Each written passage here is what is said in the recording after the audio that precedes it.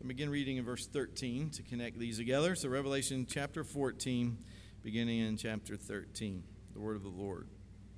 And I heard a voice from heaven saying, "Write this, blessed are the dead who die in the Lord from now on. Blessed indeed, says the Spirit, that they may rest from their labors, for their deeds follow them." Then I looked, and behold, a white cloud, and seated on the cloud one like a son of man, with a golden crown on his head, and a sharp sickle in his hand. And another angel came out of the temple, calling with a loud voice to him who sat on the cloud, "Put in your sickle and reap, for the hour to reap has come, for the harvest of the earth is fully ripe."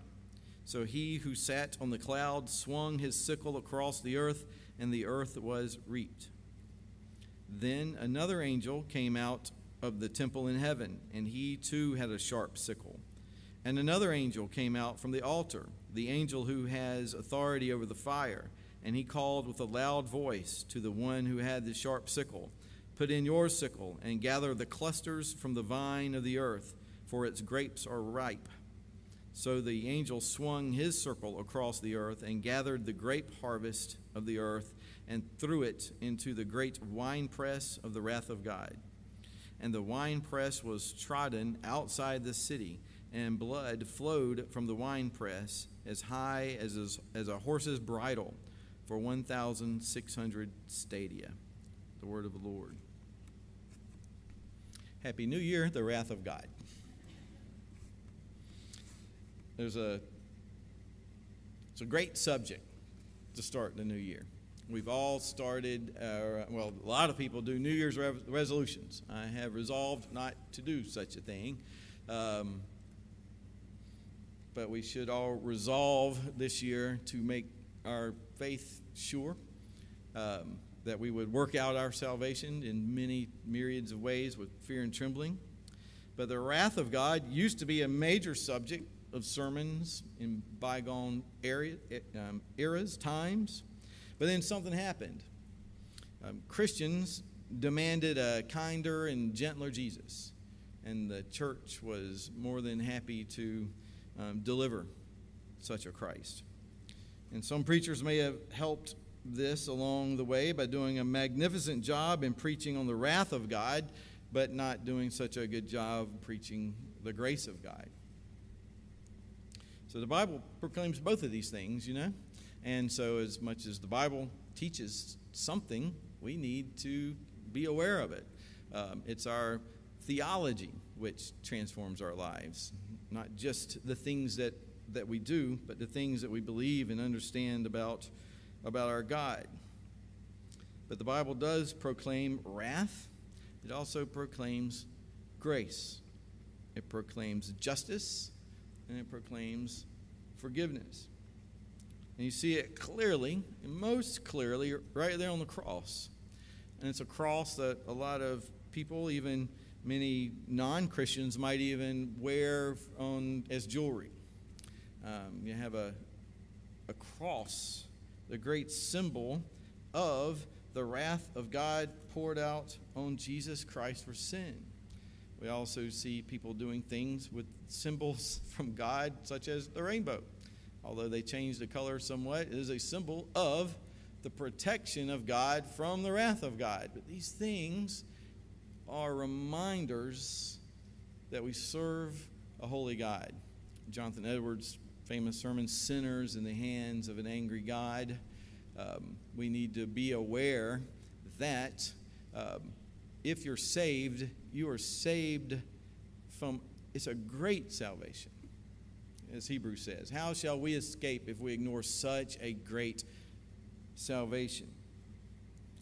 And the cross, being that great symbol of the wrath of God poured out on Jesus Christ for sin, so that instead of the elect of God bearing the penalty for their sin, which they can never repay for all in eternity, the righteous sin bearer, God the Son, bore the church's sin on the cross. And we have to keep this primary in our thoughts, our minds, and our preaching.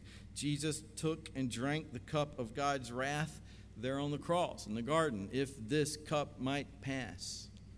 And it couldn't. No other way of salvation except through Jesus Christ. And then there on the cross, God was able to justly give us grace and mercy. So just as Adam's sin was accounted to us as ours, Jesus' righteousness was credited to us as ours through those who have faith in him, those who believe in him. But not all believe, and therefore not all are saved. So there's a question that we must always be willing to ask ourselves as we contemplate these things, and that question is, well, what about me? What about you? Are you saved? Are you sure of your salvation? Maybe we've done it here, but I've been to churches before, and you get the impression that all the bad people are out there, that we need to huddle up because of how bad it is out there, ignoring the fact of how bad it is in here, so that we still need the grace of God. We still need to preach the gospel to ourselves every day. So as Martin Luther said, if you don't question your own salvation from time to time, I question your salvation. And what he means by that is not that we don't believe in a gospel that's strong enough, not that we don't have enough faith to understand that we are saved and they have an assurance of this salvation, but if you look at the way you think and live and the stuff that goes on in our hearts, and you don't wonder from time to time, how can a sinner like me be saved, then you don't understand the greatness of the gospel, because it's too good to be true. And yet for the believer, we know it is. And that's all that Luther was talking about, because Luther had his own problems. He was, without getting into them too much, but if somebody's going to beat on themselves about their sin, it's going to be Martin Luther. And so that's why when he understood the gospel, that the righteousness of God comes from faith in Christ alone, it opened the world up, literally, through him, through the gospel.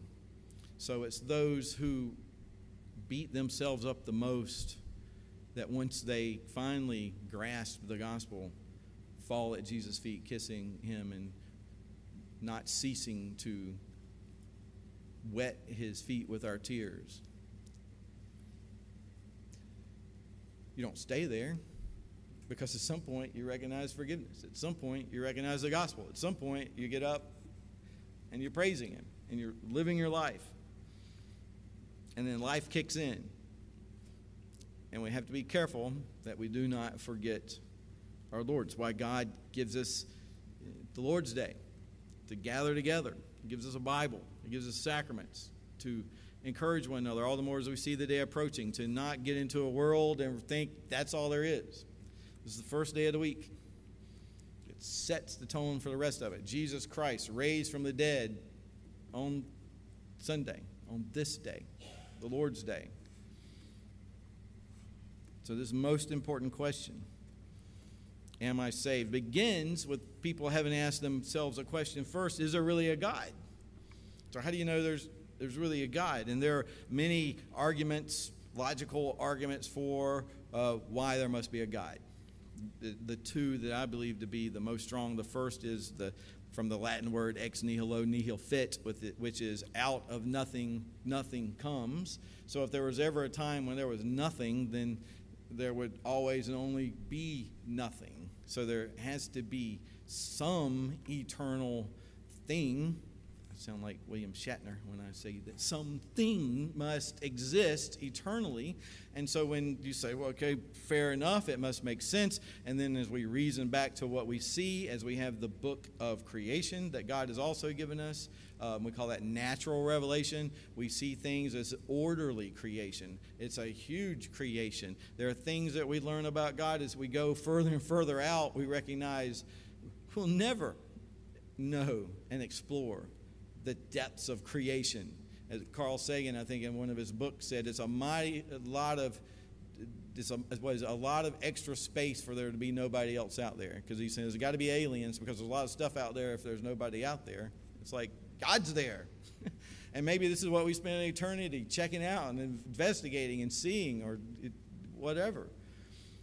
And if you go microscopically, we're even learning, it's like you can continue to go smaller with God, and you never plumb the depths. So we recognize there's a creator, there's a guide.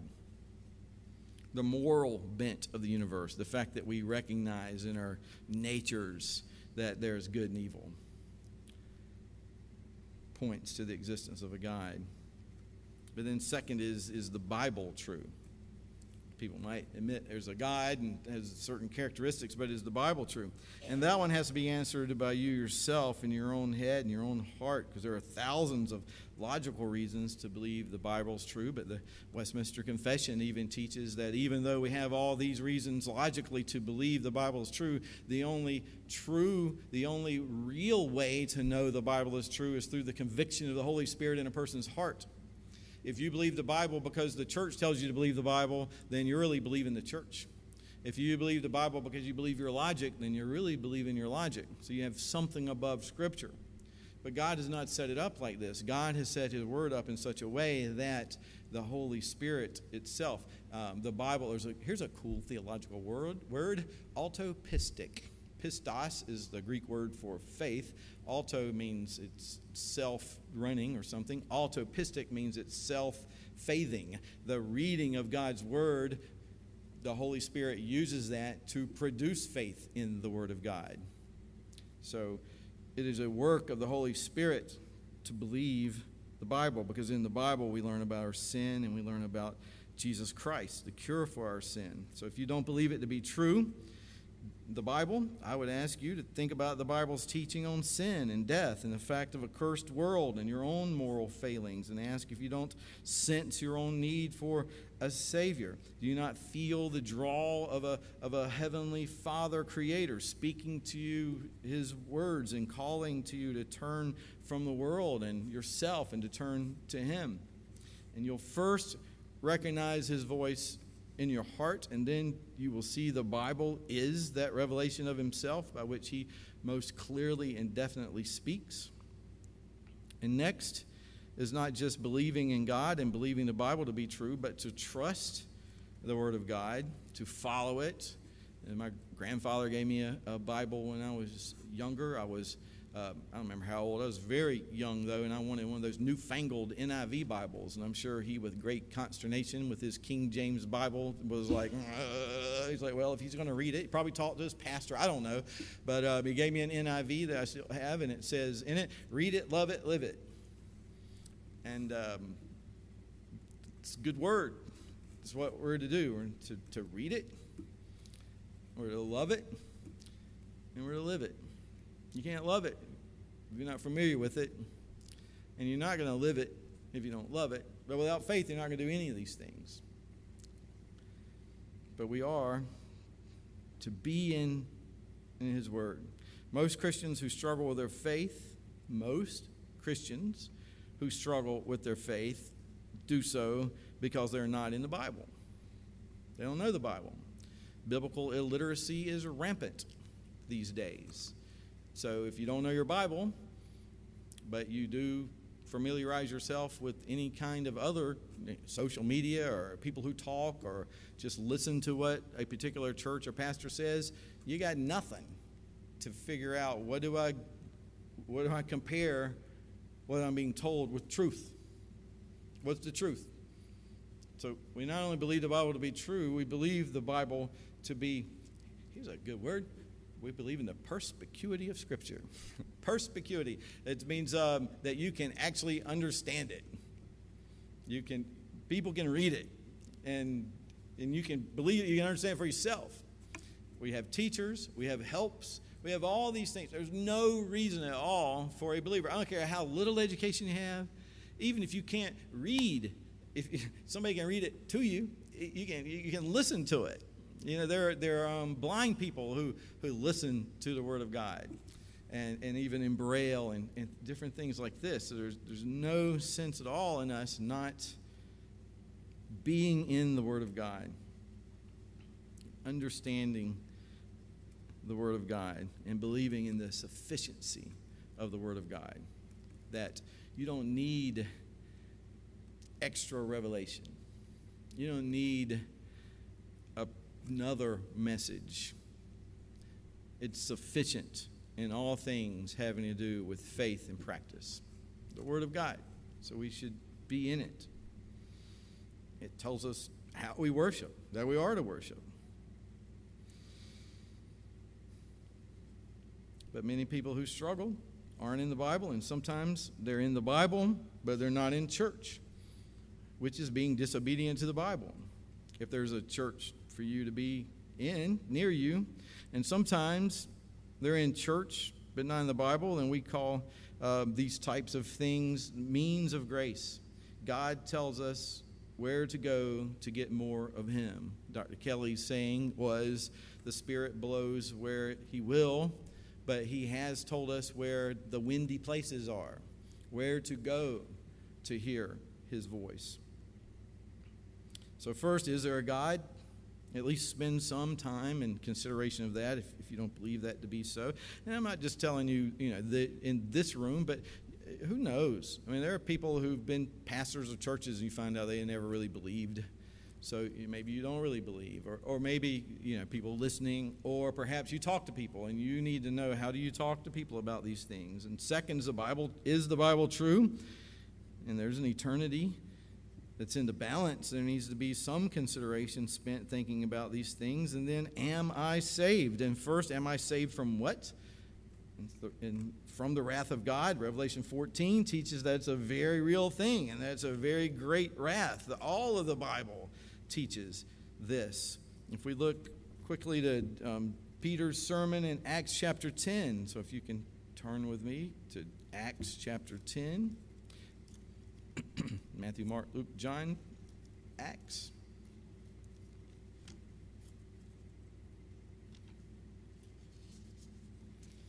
Beginning in verse 34. Acts 10:34. Peter said to him, Aeneas, Jesus Christ heals you. Rise.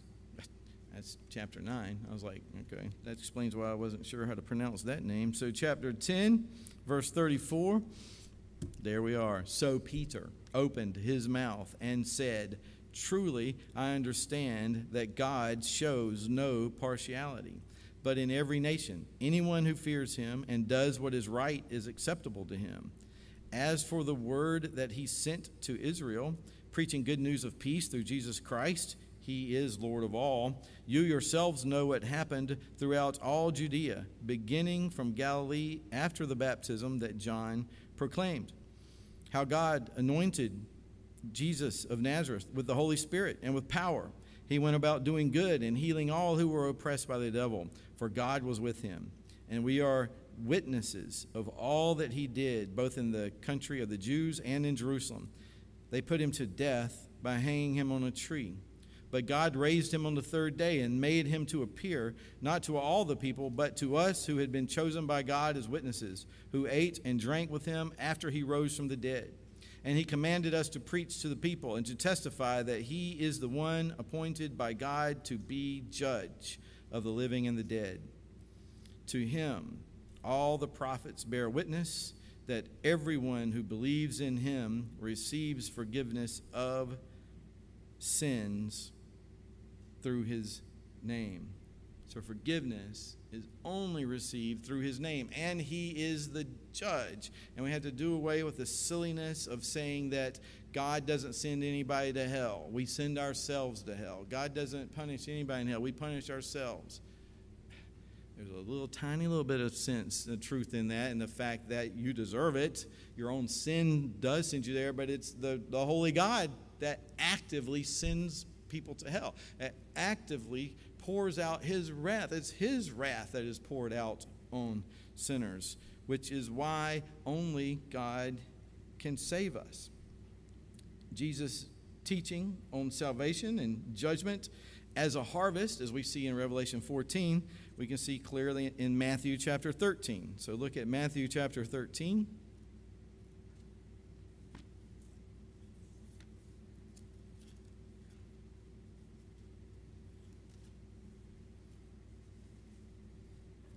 Beginning in verse 24, 13, and 24, this little paragraph. So he, Jesus, put another parable before them, saying, the kingdom of heaven may be compared to a man who sowed good seed in his field. But while his men were sleeping, his enemy came and sowed weeds among the wheat and went away. So when the plants came up and bore grain, then the weeds appeared also. And the servants of the master of the house came and said to him, Master, did we not sow good seed in the field? How then does it have weeds? And he said to them, an enemy has done this. So the servants said to him, then do you want us to go and gather them? And he said, no, lest in gathering the weeds you root up the wheat along with them. Let both grow together until the harvest. And at harvest time, I will tell the reapers, gather the weeds first, bind them in bundles to be burned, but gather the wheat into my barn. And then he explains the parable beginning in verse 36 of the same chapter. Then he left the crowds and went into the house, and his disciples came to him, saying, explain to us the parable of the weeds in the field. And he answered, the one who sows the good seed is the Son of Man. The field is the world, and the good seed is the sons of the kingdom. The weeds are the sons of the evil one, and the enemy who sowed them is the devil. The harvest is the end of the age, and the reapers are angels. Just as the weeds are gathered and burned with fire, so will it be at the end of the age. The Son of Man will send his angels, and they will gather out of his kingdom all causes of sin and all lawbreakers, and throw them into the fiery furnace. In that place there will be weeping and gnashing of teeth.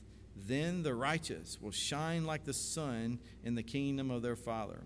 He who has ears, let him hear. This is the teaching of Jesus Christ.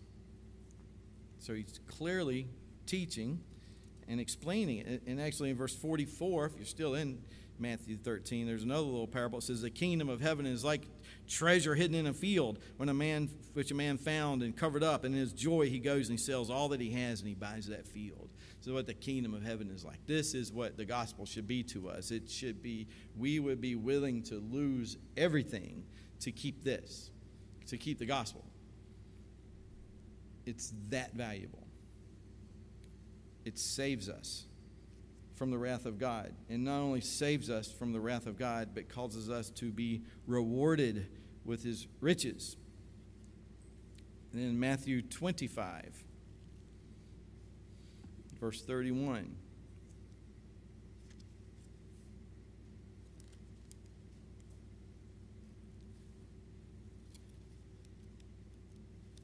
Matthew 25, 31. The Son of Man comes in his glory and all the angels with him, and then he will sit on his glorious throne. Before him will be gathered all the nations, and he will separate people one from another as a shepherd separates the sheep from the goats. And he will place the sheep on his right, but the goats on his left. Then the king will say to those on his right. Now I want you to notice this. You're going to hear, this is used all the time. This as if the liberal church will use this passage as if this is the gospel, which is when the king says to him, come, you who are blessed of my Father, inherit the kingdom prepared for you from the foundation of the world. For I was hungry and you gave me food. I was thirsty, you gave me drink. I was a stranger and you welcomed me. I was naked and you clothed me. I was sick and you visited me. I was in prison and you came to see me. That's the gospel, according to the liberal church. Go online. You don't have to visit a church like that. Go to some liberal church. I don't care to necessarily call them out right here, but I mean, it's pretty easy to see. Any denomination with the word united in it pretty much is liberal. PCUSA churches, I guess I'm naming them. But yeah, listen to them. And you might stumble upon one that's actually preaching the gospel. Unlikely. What you'll probably hear is you need to go out, you need to do justice.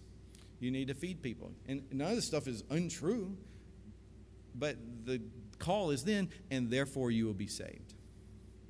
No, that's not what this is saying. And so it's just saying whenever you did it, that what happens in this judgment is there are sheep and there are goats, and they are separated. And then there's rewards that are given out. It is not, the for there is not saying you're a sheep because you did this stuff.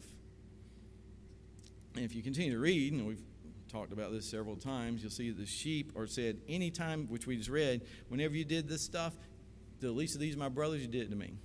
Then he looks at the goats and says, whenever you didn't do it. Okay, not saying they never did it, but whenever they did not do it, you did not do it unto me. And therefore they're going to be falling to judgment. And then the righteous are saying, when did we ever do that? And the unrighteous are like, when did we ever not do that? So think about that. What kind of people would stand before God and God say, whenever you didn't do this for the least of these my brothers, you didn't do it for me, and they say, when did we ever not do it? I mean, that sounds like social justice warriors to me. They're out there doing it. That's all I do is give my life over for the poor, the dejected, and all these things. And it's good to do these things, but it's not the gospel. Because whenever you fail to do it, you will be judged. And as a believer, and we talked about this last time, it's like as a non-believer, without Christ, we're unholy. And the demand is for holiness. As a believer, we understand even our righteous deeds are like filthy rags. Yes, but when the grace of Christ and the goodness of God is applied to even our filthy rags, he cleanses them, and he calls them beautiful, and he crowns them with his crowns. So that even our works, which at best fall far short, but as believers, they're blessed. They're good in Christ. And that's what the gospel is. And so part of the gospel is faith through Christ alone. In James 2:14, he'll say, what good is having faith without works? You show me your faith without works, and I'll show you my faith by my works. I'll show you my faith by my works, but I'm not judged by my works, is what he says. He goes on to say, justified. So you see, a man is not justified by faith alone, but by works. James clearly says it. But what he means when he's using in context, the word justified is proving his claim to be true. So if you want to say, if somebody stands up and they say, I am, there's something I was watching recently that was talking, this guy claimed to be, it was Downton Abbey. How about that? We're watching Downton Abbey. So anyway, my wife makes me do it. It is my choice at times. But this guy claimed to be, what was the game? Cricket? It looked like baseball, but it wasn't.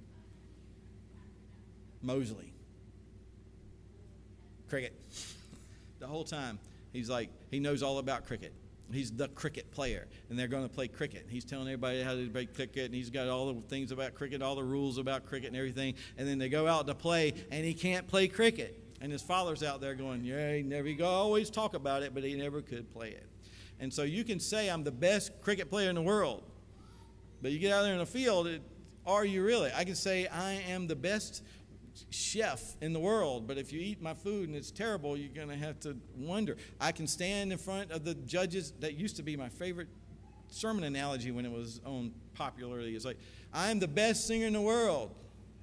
It's like, no, you clearly are not the best singer in the world. So we may claim to have faith. And what James is saying is, then why are you living like this? So that our faith should make a difference in the way we live our lives. It should. Those things don't save you, but the gospel and your faith should be adorned by these workings and outworkings of the Holy Spirit in your life as a believer. So that's where Luther says, if I'm going to examine that, I'll look at that and go, well, I'm not even sure I'm saved. I don't see good enough works. He says, yeah, preach the gospel to yourself. But it should make a difference. The ungodly will be judged without mercy and grace, but they will be judged fairly. But the believers will not be judged unfairly, because God is not unfair. They will be judged in Christ. And we will be able to receive his mercy and his grace. So there are times when we might scream even ourselves and cry out to God for justice. Well, we recognize even in ourselves the need for judgment. And there will be people who don't think it's right of God to allow things to happen that are bad, and yet we ourselves, we even charge God with injustice when we see things happening. And the God of the universe will set all things right. So we know that there needs to be a time of judgment, that there needs to be a setting of evil right, and the day is coming. And just to close back at Revelation chapter 14, he says, I looked, and behold, a white cloud, seated on the cloud, one like a son of man, with a golden crown. It's Stephanos, a victory crown that's golden. Amy wanted a gold necklace for Christmas. She picked it out. It's sterling silver, coated in gold, so it's a lot less expensive, but she knows this. We didn't give this away. But I was like, I'm going to buy her a real gold necklace. I ain't letting her buy no, she ain't getting no. So I looked at the gold necklaces. It's like, woo, okay. How much is 75% off? Woo, all right. How much is this one? And it's like, I asked Leah, I said, what's the difference? Because it's plated and coated in gold. What's the difference between this and the gold necklace? She said, see this necklace? I said, yeah. She says, I've had this for years and I hardly ever take it off. Even when I'm taking a shower, it doesn't tarnish, it doesn't grow.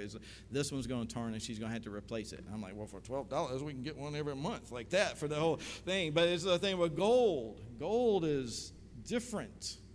And this gold is unperishable. It's this victor's crown. It's this golden crown on his head. And this is Jesus Christ on the white cloud. We don't have time to go into different reasons why it's clearly Jesus. And he has a sharp sickle in his hand. There's a debate as to is he reaping with his sickle ungodly people as well? And and it may well be, but I do think because of in context, I think he is talking here of the righteous. So we're being reaped.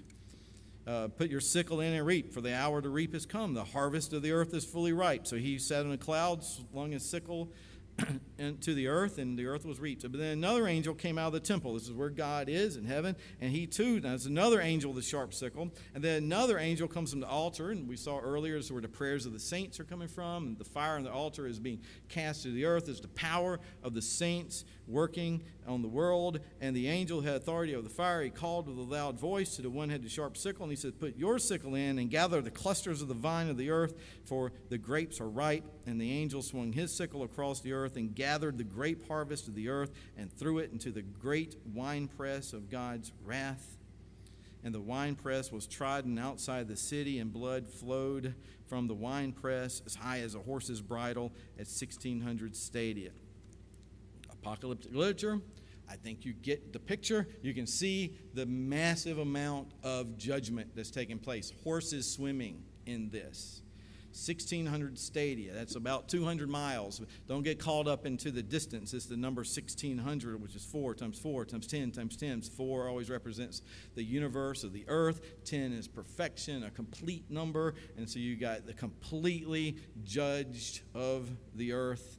And a stadia is similar to, it's just similar to miles in a way they would judge it. But the horses would be swimming in this. But the Son of Man coming on clouds of victory. So we have to ask ourselves, it's yourself, are you saved? Are you trusting in Christ alone for your salvation? But we're also called to live like it and to love him and to tell others about Jesus, that unless you know him, then what can we say? So we have a coming year full of possibility. So let the Lord find us faithful and brave, gracious and kind, looking to him for our meaning and for our purpose, thankfully acknowledging that he would have every right to trample us underfoot and to put us into the winepress of his wrath. But for Jesus, Christ for us, and us for Christ, his cup of the new covenant, by his blood poured out for us, his blood more precious than any ocean of blood, his blood shed for me. Do you believe that?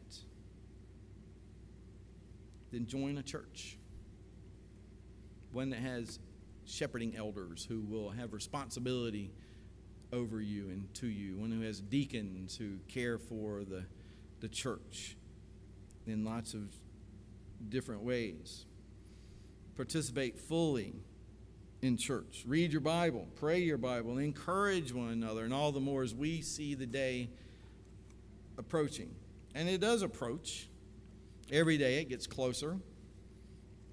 I occasionally get phone calls or messages from different people that are, some are strong Christians in the Bible, some are, they seem to be believers, but they don't really go to church or anything, and they're just like, man, it sure is looking like judgment. And I'm just like, good. You know, you want to, I'm not saying we're at that point yet, but it's getting closer every day. The Lord may tarry for another 1,000 years. He may be before I end the sentence. Who knows? But what we do know is we are to be found faithful.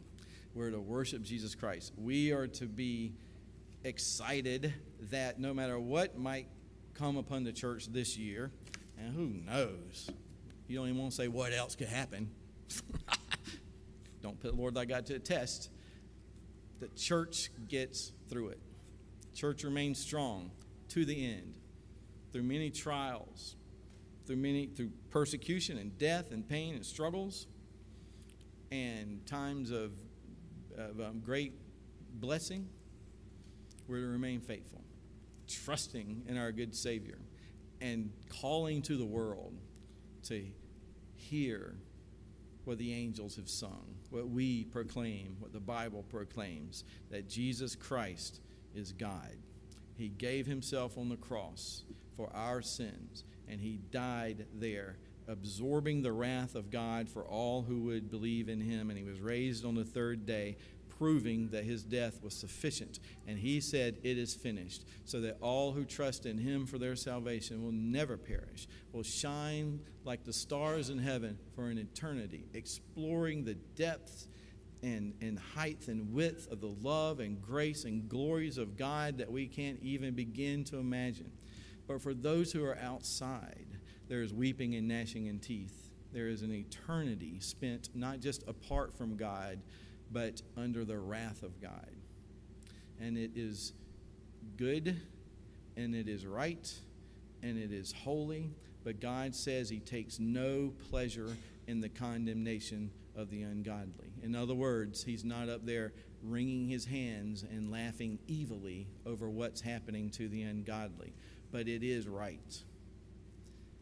Our only hope is not justice, but grace and mercy in Jesus Christ. That's the message that we have before a watching world. And your sin that people see is a great opportunity for you to preach the gospel, because you can say, I know, thank God I'm not judged on how terrible I am, but I do have a heavenly Father that loves me, and he will discipline me to help me to be a better person in this world, to be more Christ-like, that I might shine, that my good deeds may shine and point to my Father in heaven. At this particular point, I will quote my Father, who said, use me as an example of what not to be like. So what I would say we need to say is use us as an example of what it's like to recognize our sin, to repent, and know we have a loving Heavenly Father who is faithful and just to forgive us our sins, who loves me the way I am and loves me too much to leave me this way. He is a good God. He is in control of the world.